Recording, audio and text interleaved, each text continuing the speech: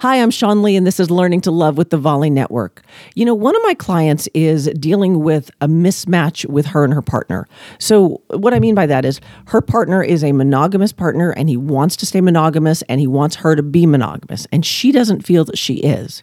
She feels like she is consensually and ethically non-monogamous, and she wants to have that relationship. And the two of them are in this battle of wills. It's this push and pull and push and pull and push and pull. And I told her, I said, look, you have to be true to you. If you have to shrink yourself in order to fit into somebody else's mold of who you should be so you can have a relationship with them, then it's not the right relationship. Marianne Williams has that wonderful poem about not shrinking so that other people won't feel insecure around you. And that's what I mean.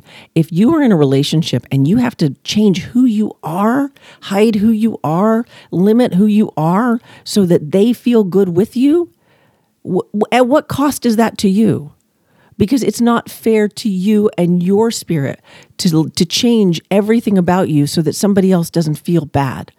And so I explained to her that what her boyfriend was telling her was, here, I want you to change everything about you so that I don't feel bad, and this way I don't have to change or grow at all. And I said, and that's not fair. And I said, and here's the deal. If I were on the phone with him, I would be telling him the same thing. You're a monogamous being. That's a beautiful thing. But that doesn't mean that she is. And you don't want to change being a monogamous being, so you can't ask her to change to being one either.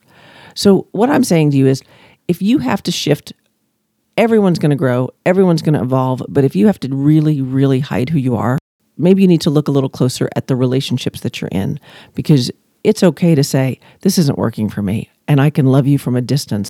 And I actually love you better when I'm not so close to you. I'm Sean Lee, and this has been Learning to Love, and I'll see you again tomorrow.